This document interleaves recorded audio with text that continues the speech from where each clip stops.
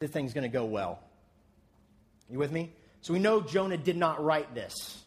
We know that this was inserted into this story as kind of a way to capture the imagination of the people and make them link themselves in a way with Jonah and what he's going through. In fact, what the ancient Jews used to do when they would read the story of Jonah is when they came to a stopping point or a pause or a break in the story, in unison, they would all say, "We are Jonah." And they would continue to read it together, and they would stop and say, "We are Jonah."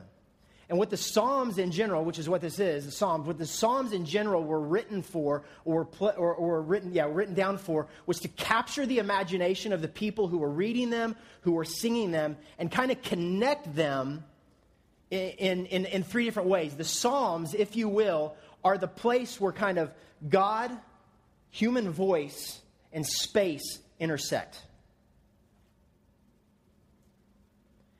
And what I mean by that is the Psalms were written down. They were prayed by all the Jews. This was Jesus' prayer book, the Psalms. And it was the place where the voice of Israel of old, the voice of current Israel, the ones who kind of put it all down, post-Babylon exile, the voice of the new church, the voice of Jesus, all kind of intersected together. If you've ever read the Psalms, they're not a story, right? But they're songs of lament. They're songs of repentance. They're songs of anger. Right? If you read them, they're kind of all over the page. They're songs of grace. They're songs of happiness. They're songs of assurance. But it basically grabs the imagination of the people who are being informed by them and connects them to the generations, Jesus included, who prayed these things. It connects our space. It connects us in modern day America with all the privilege we have to the Jews who at many times were without privilege, but many times were. With the Jews who used their privilege, or who I would say, just like Jonah, was privileged enough to disobey in the way that he wanted to, whenever he wanted to. With those of us who are privileged enough to disobey whenever we want to, however we want to.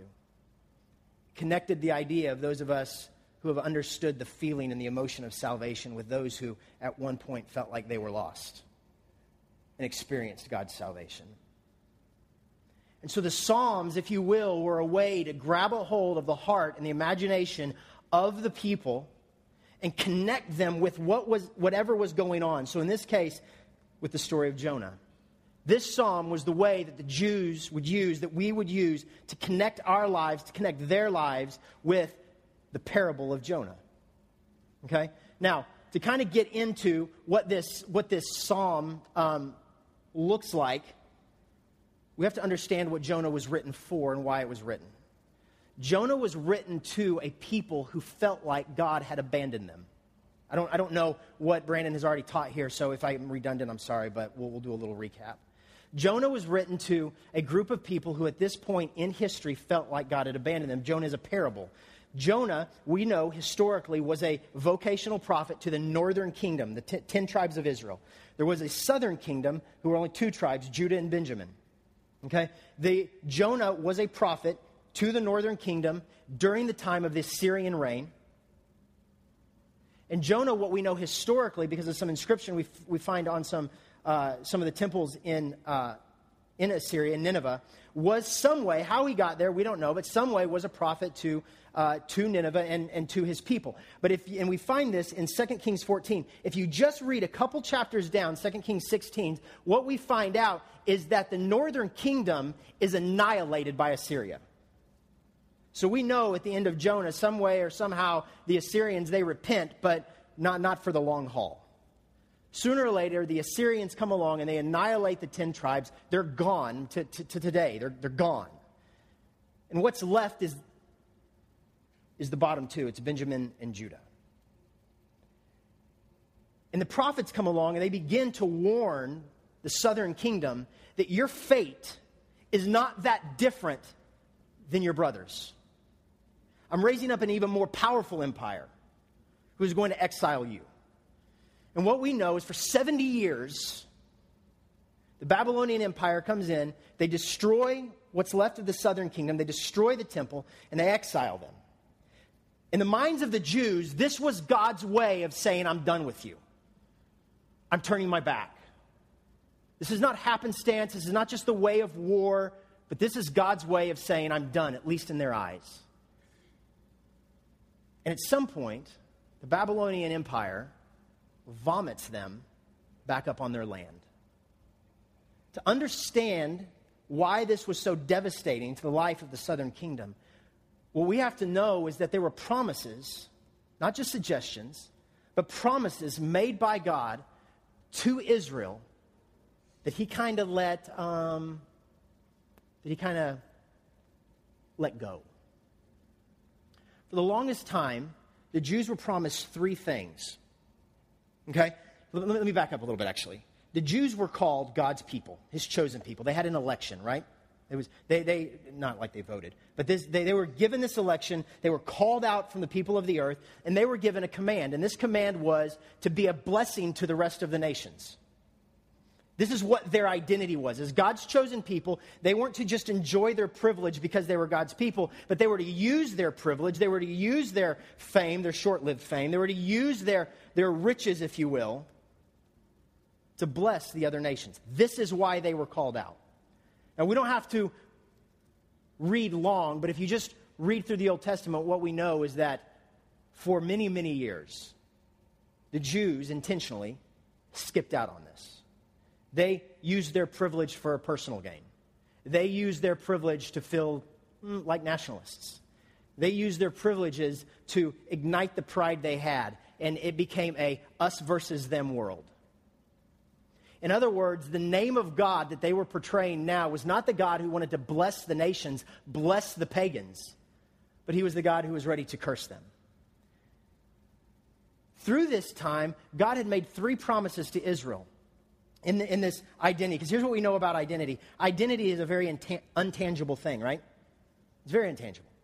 So God created this system, if you will, that kind of gave this tangibleness to the identity that he gave them. And they knew and they believed that as long as these tangible items were in place, as long as they were functioning, as long as they were connected, we were still God's people. In fact, there's a phrase that's continually used throughout the Old Testament. We are God's people and he is our God. We see it in Ruth. We see it through, this is a phrase that they constantly use to remind themselves. And those three things was that Israel would always have the land. The land was their assurance, was connected to that identity. And as long as they had that land, that identity of them being God's people was connected. They would always have a Davidic king on the throne. An ancestor of David would always sit on the throne. As long as they had that, this identity was still intact. And they would always have the temple, which represented the presence of God. This is where all of Israel, the whole life of the country, focused around this. It rotated around the temple because this is where they could go to be in the presence of God. And as long as these three things were intact, they were pretty sure, no matter how they acted, that they were God's people and God was their God. Well, God raises up the Babylonian Empire. Babylon comes in with King Nebuchadnezzar. And not only does he exile them out of their country, but he destroys it all. He takes the king off the throne. He destroys the temple. And he pulls them out of their land. The way the Jews interpreted this was, God has turned his back on them. He is no longer their God. And they are no longer his people. And in fact, I believe that the majority, if not all of the Old Testament, was written very different than most of us are taught. I don't think Moses wrote the Pentateuch, the Torah. I don't think David wrote what we kind of give him credit for writing. I think they had writings, but here's what we know about the people of God. We know about the Jews. Is they were master storytellers. Right? They were master storytellers. And whether it was through oral tradition or whether it was through passing things down, writing things down, they kept this imagination alive for the longest time. But I don't believe through the two different exiles and all the wars that they won or lost that these writings were preserved perfectly. What I think was after Babylon, the great beast, which ironically Jeremiah, when he's talking about Babylon and Nebuchadnezzar, he says the great beast has swallowed us up. in his belly. Same language. And when they were vomited back up onto their land,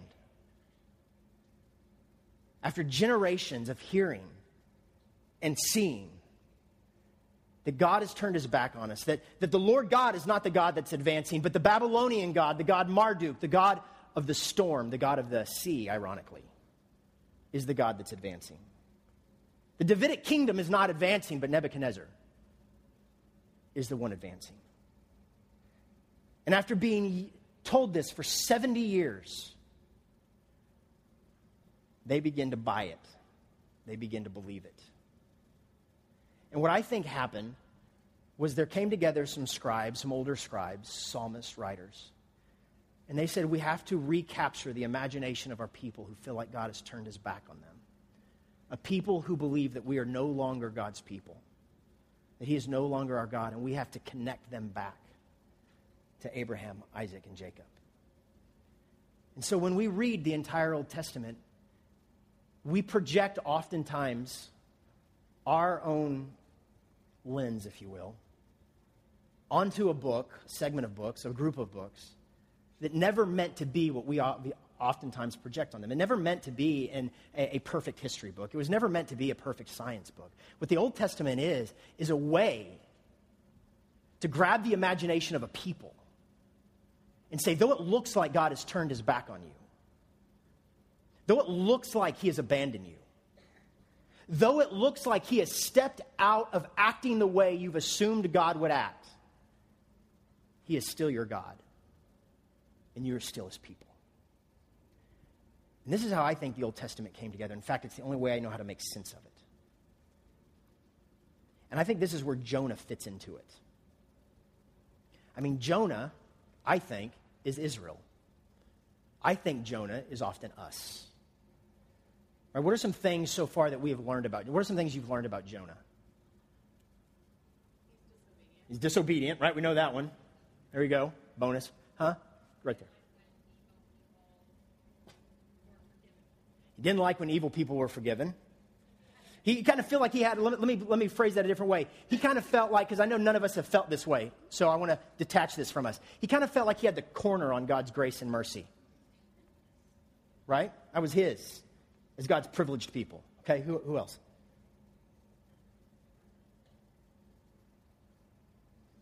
How about this? I don't know if you've been told, he was a man of privilege. He had the calling, right? He was a prophet. But let's correlate that with Israel. Israel was a people of privilege. Out of all the people in the world, God calls them out. He was also a man of means, great means. I mean, think about it. He chartered a boat to go on a journey that would last him a year. If you were to tell me you're going to take off work for a year and go travel, I would automatically assume you had some means. In other words, Jonah had the affordability to disobey God any way he wanted to, wherever he wanted to, and still make it look clean. Never done that, right? Israel did that too, as long as they had the temple, the king, and the land. They could do whatever they wanted to do. Okay? Did you hear that? He chose to make a decision about a people he didn't actually know. What else? Anything else?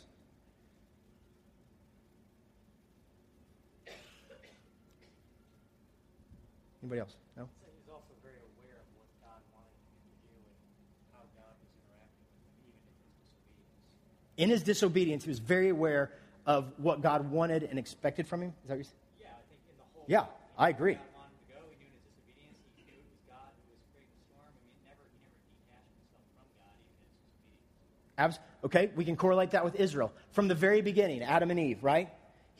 God makes them as his image bearers to what? To bless the rest of the world. We get that in Noah. We get that in Abraham. Over and over and over, God's command to his people never changes. I am calling you out. I am electing you, not for your own privilege, not so you can go huddle up and do what you want to do, but I am calling you out. I am blessing you so that you will be a blessing to the rest of the world. That's never vacant from Israel's calling. They always know what God is up to, just like Jonah. Anybody else? So here's what we're going to do. I want to reread the psalm. I want to reread the psalm, and I want us to think of it from that perspective, not just as a man drowning in a fish or in a sea swallowed by a fish, but when a people who feel like God has abandoned them read this psalm. What did they hear? Not about Jonah. Let's not take it from Jonah's perspective. We'll do that in the next couple of weeks. But what is it God is saying through this psalm to his people? Does that make sense, what I'm asking? Okay, let's reread it. Then Jonah prayed to the Lord. Then Israel prayed to the Lord. Then we prayed to the Lord. Let me pause there. Let me throw this. Let me do a little extension here. Have you all ever, and this is a rhetorical question, you don't have to answer. Have you ever made it a habit to pray the Psalms? We're not often taught that in Protestantism, right? Because we're supposed to commune with God. We're supposed to come up with our own prayers. This is for free. This doesn't really have to do with this. Maybe it does. But I think it's funny that the Jews who wanted, the scribes who wanted the Jews who had been vomited back up, the Jews who had been exiled, the way they captured their imagination was to take them back to the Psalms, to pray them daily. The way Jesus prayed was to pray the Psalms. I would suggest that that's a discipline maybe you start. Because just like I said at the beginning, it is a way in which we connect with the people of God of old. We connect with Jesus. We connect with the Word of God, right? It's the prayers that God gave us. These are prayers that God gave us. But have you ever gone to pray and your mind is consumed with whatever you want it to be consumed with? Have you ever gone to pray and you couldn't? Anybody? I've been through years of that. Not just every once in a while. But I cannot get my mind to go there.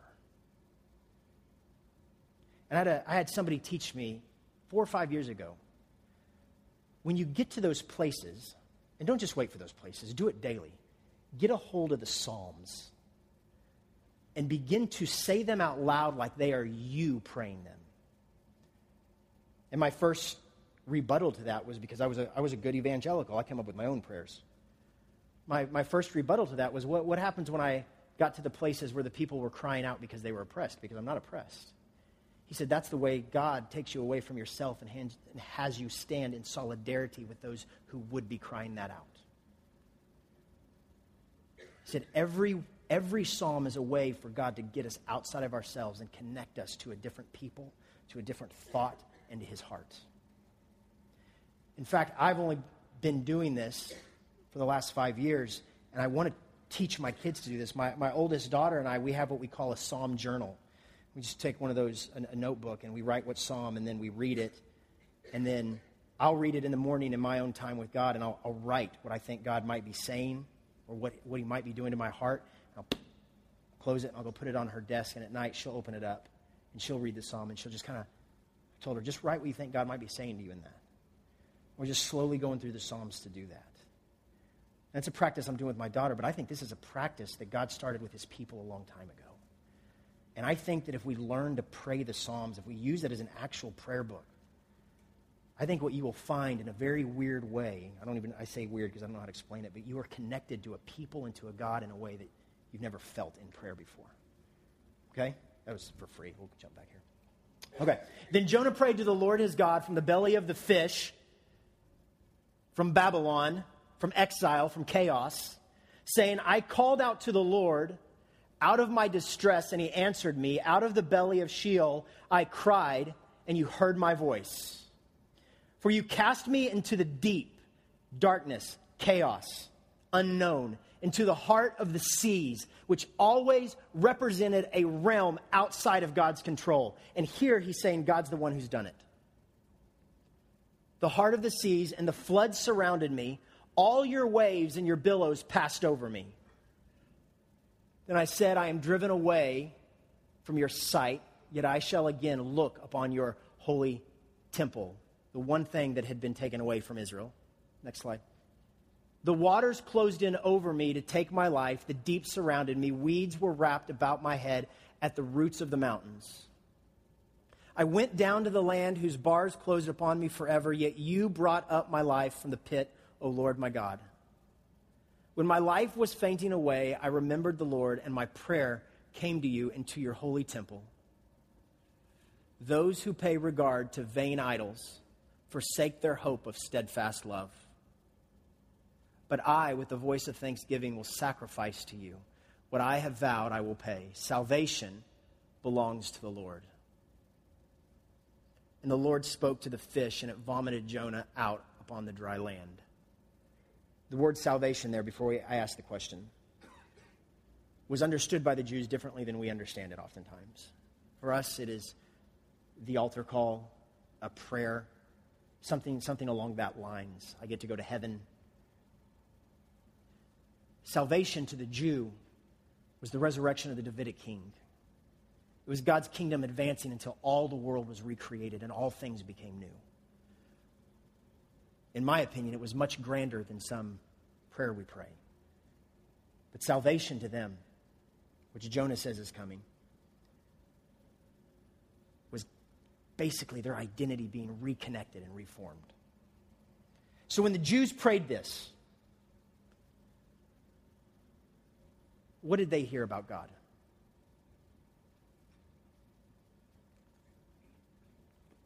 Non-rhetorical.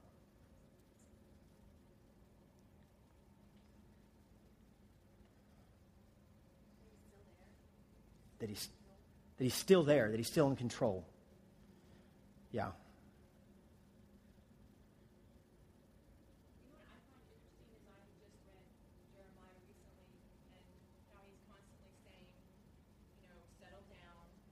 Yeah. Right. Yeah.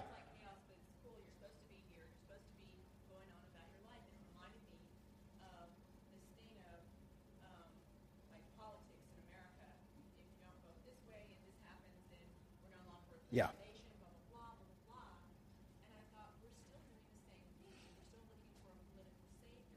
Yeah.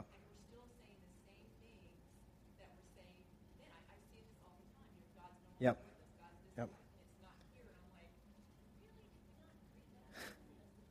It's kind of our MO, it seems like. We continue to go back to that. Absolutely. Anybody else? What are the people seeing? What are they learning? What are they supposed to be hearing about God? He's not what? He's not a world structure. That's good. That's really good. It's interesting that you hear that he continues to talk about it's your ways and it's God is not only the cause of the distress, but the cause of the salvation. And the fact that there's identification of both. Yeah. It's not somebody else's waves, some other God's things that are crashing in and pinning you down and all that distress. It's from God. But so then is the holy temple, and so is his rescue. That is also from God. So I think there's this identification that it is all from God. That's good. Did you guys hear that? There's an identification that it's all from God. He says that it's God's waves who took him, that God actually sent him there, and then it's God who rescues him. Here's the interesting thing about that, is that in Babylon, which is oftentimes, Babylon, the Babylonian Empire, Nebuchadnezzar, the reign of the empire was oftentimes, very oftentimes, related to the idea of water. Okay? If you think that, and know that the whole Old Testament was written to this post-exilic people who came out of exile from Babylon, and go back and read the Old Testament through that lens, it begins to give a different light if you start to look at all the stories and the way water is used. And it says, if God is saying that, I know you think Babylon has this. I know you think that they did something outside of my control, but they were just a tool in my hand to bring you back to me. It's interesting. There's a new movie coming out with Russell Crowe. It's about Noah. Yeah. Flood. And I saw it this week when I was thinking, what you're saying this morning, the water, like the seas, like vast amounts of water to an ancient Jewish person was probably horrifying. Yeah. It was scary. Right. There was redemption in that, even in that horror, that destruction. So it's just interesting, and I think of it in that context of what large amounts of water meant to somebody reading that, talking about that back then. Yeah. Very. They would have known that. Absolutely, they would have. In fact, do you know, real quick, I don't want to be redundant, and this is kind of a segue. Maybe I shouldn't do that. Do you guys know the depth of the symbolism of water in the Old Testament? Okay. If you go back to Genesis, right, God separates, what's he separate first? Land and water, right? Okay. It was all one. And the way that the ancient people would have read that is the idea of chaos. Okay, chaos was really the place that not only controlled the gods, but the gods came out of in ancient Mesopotamian mythology, especially Babylonian mythology, which is what this was written into. This is what we have to know. So they saw chaos as the thing that was most powerful, was outside of anybody's control, including the gods. Okay? In fact, this is where the gods came out of, was the chaos, was the water. And there was this being, happened to be a great fish called Tiamat, okay, in Babylonian mythology. And Tiamat was basically, they didn't use the word God because she was above a god, but she was the one who kind of created the gods and ruled the gods. And the gods could not get close to her. And then all of these gods kind of get together and they see that she is causing great injustice. And it's funny, if you go back and read the old creation stories from Babylon, Gilgamesh, and all that, it's actually humorous. But they come up with this plan to come against Tiamat. And none of the gods can do anything. They can't touch her, they can't hurt her, until this great warrior comes up, warrior god named Marduk. And Marduk is he's the god of the storm. When you start thinking about this stuff through the lens of, especially the story, it really brings a whole new meaning to it. And Marduk says, I'll do it. I'll destroy her. And so he goes to the great sea, the great chaos, and he calls her up, and they go to battle, and he defeats her, and he slays her body fillets her body into 4 pieces, and he uses that to create the rest of the world.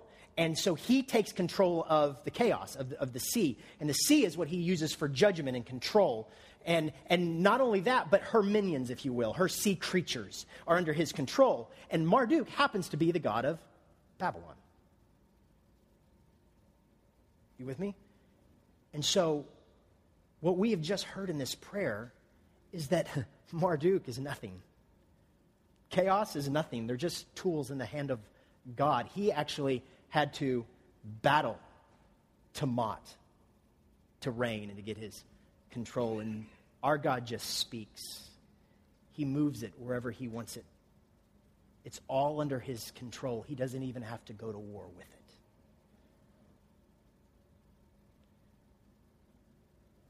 And I think John nailed it. I think what the people had to see is that, because so oftentimes we put God in this box, right? And we say he has to work this way. He has to do this and he has to do that. And there's no way he would work outside of this bounds, or no way he would allow this to happen. He might allow this to happen, because it fits in our nice little box, but no way he would allow this to happen. I think the book of Jonah speaks to the question, right? The whole Old Testament speaks to the question of, are we still God's people? But I think the book of Jonah speaks to the question of, can God still be good when he acts outside of the boxes that we've framed him in? And I think this prayer is bringing all the Jews together to say yes. Because not one time, not through Assyria, not through the Philistines, not through Babylon, were you ever outside of God's control. Not one time were you outside of his care. The gods of this world that you fear the most are nothing but pawns in his hand. And what I care for more than anything for my people is not that they are some great successful people. It's not that they live a safe life, trouble-free life. But they get to the point that the very thing they long for, that the bread of their day is his presence. And I think it's interesting that this book starts out with Jonah running. It doesn't say from Israel, it says from his presence. And here, in the prayer, Jonah comes to the recognition that my privilege, all the stuff I had that afforded me to disobey the way I wanted to disobey, my election, my called outness, all the things that I put my trust in outside of God's presence is superficial, and it stopped nothing from happening. In fact, God had to strip me of everything that I put my identity in to get me back to the point where the one thing that I longed for was his temple, was his presence. And I think when the Jews gathered together and they read this text, I think that's what they walked away with, was that God said, my biggest care for you is that you are in my presence, because it's where I get the most glory and it's where you get the most good. And the Jews came together to read this text, to remember that, to capture their imagination and bring it back to the presence of God. And I think when we read this text, the reason we read this text is also, if you look on a global status, we are a people who are privileged enough to disobey however we want to disobey. Some people in this world can't. They're not that privileged. We are a people, not you, your neighbors. We are a people who put our faith and our hope in very many superficial things. We allow our identity to be built on things that could crumble with an economy. And I think when we read texts like this, it is God saying to us, remember your salvation. Remember your joy. Remember your hope is not in anything that fits in the realm of privilege, but it is in my presence. It is in my presence that I want to draw you to as much as I can. That's what I think the text was today. Let's pray.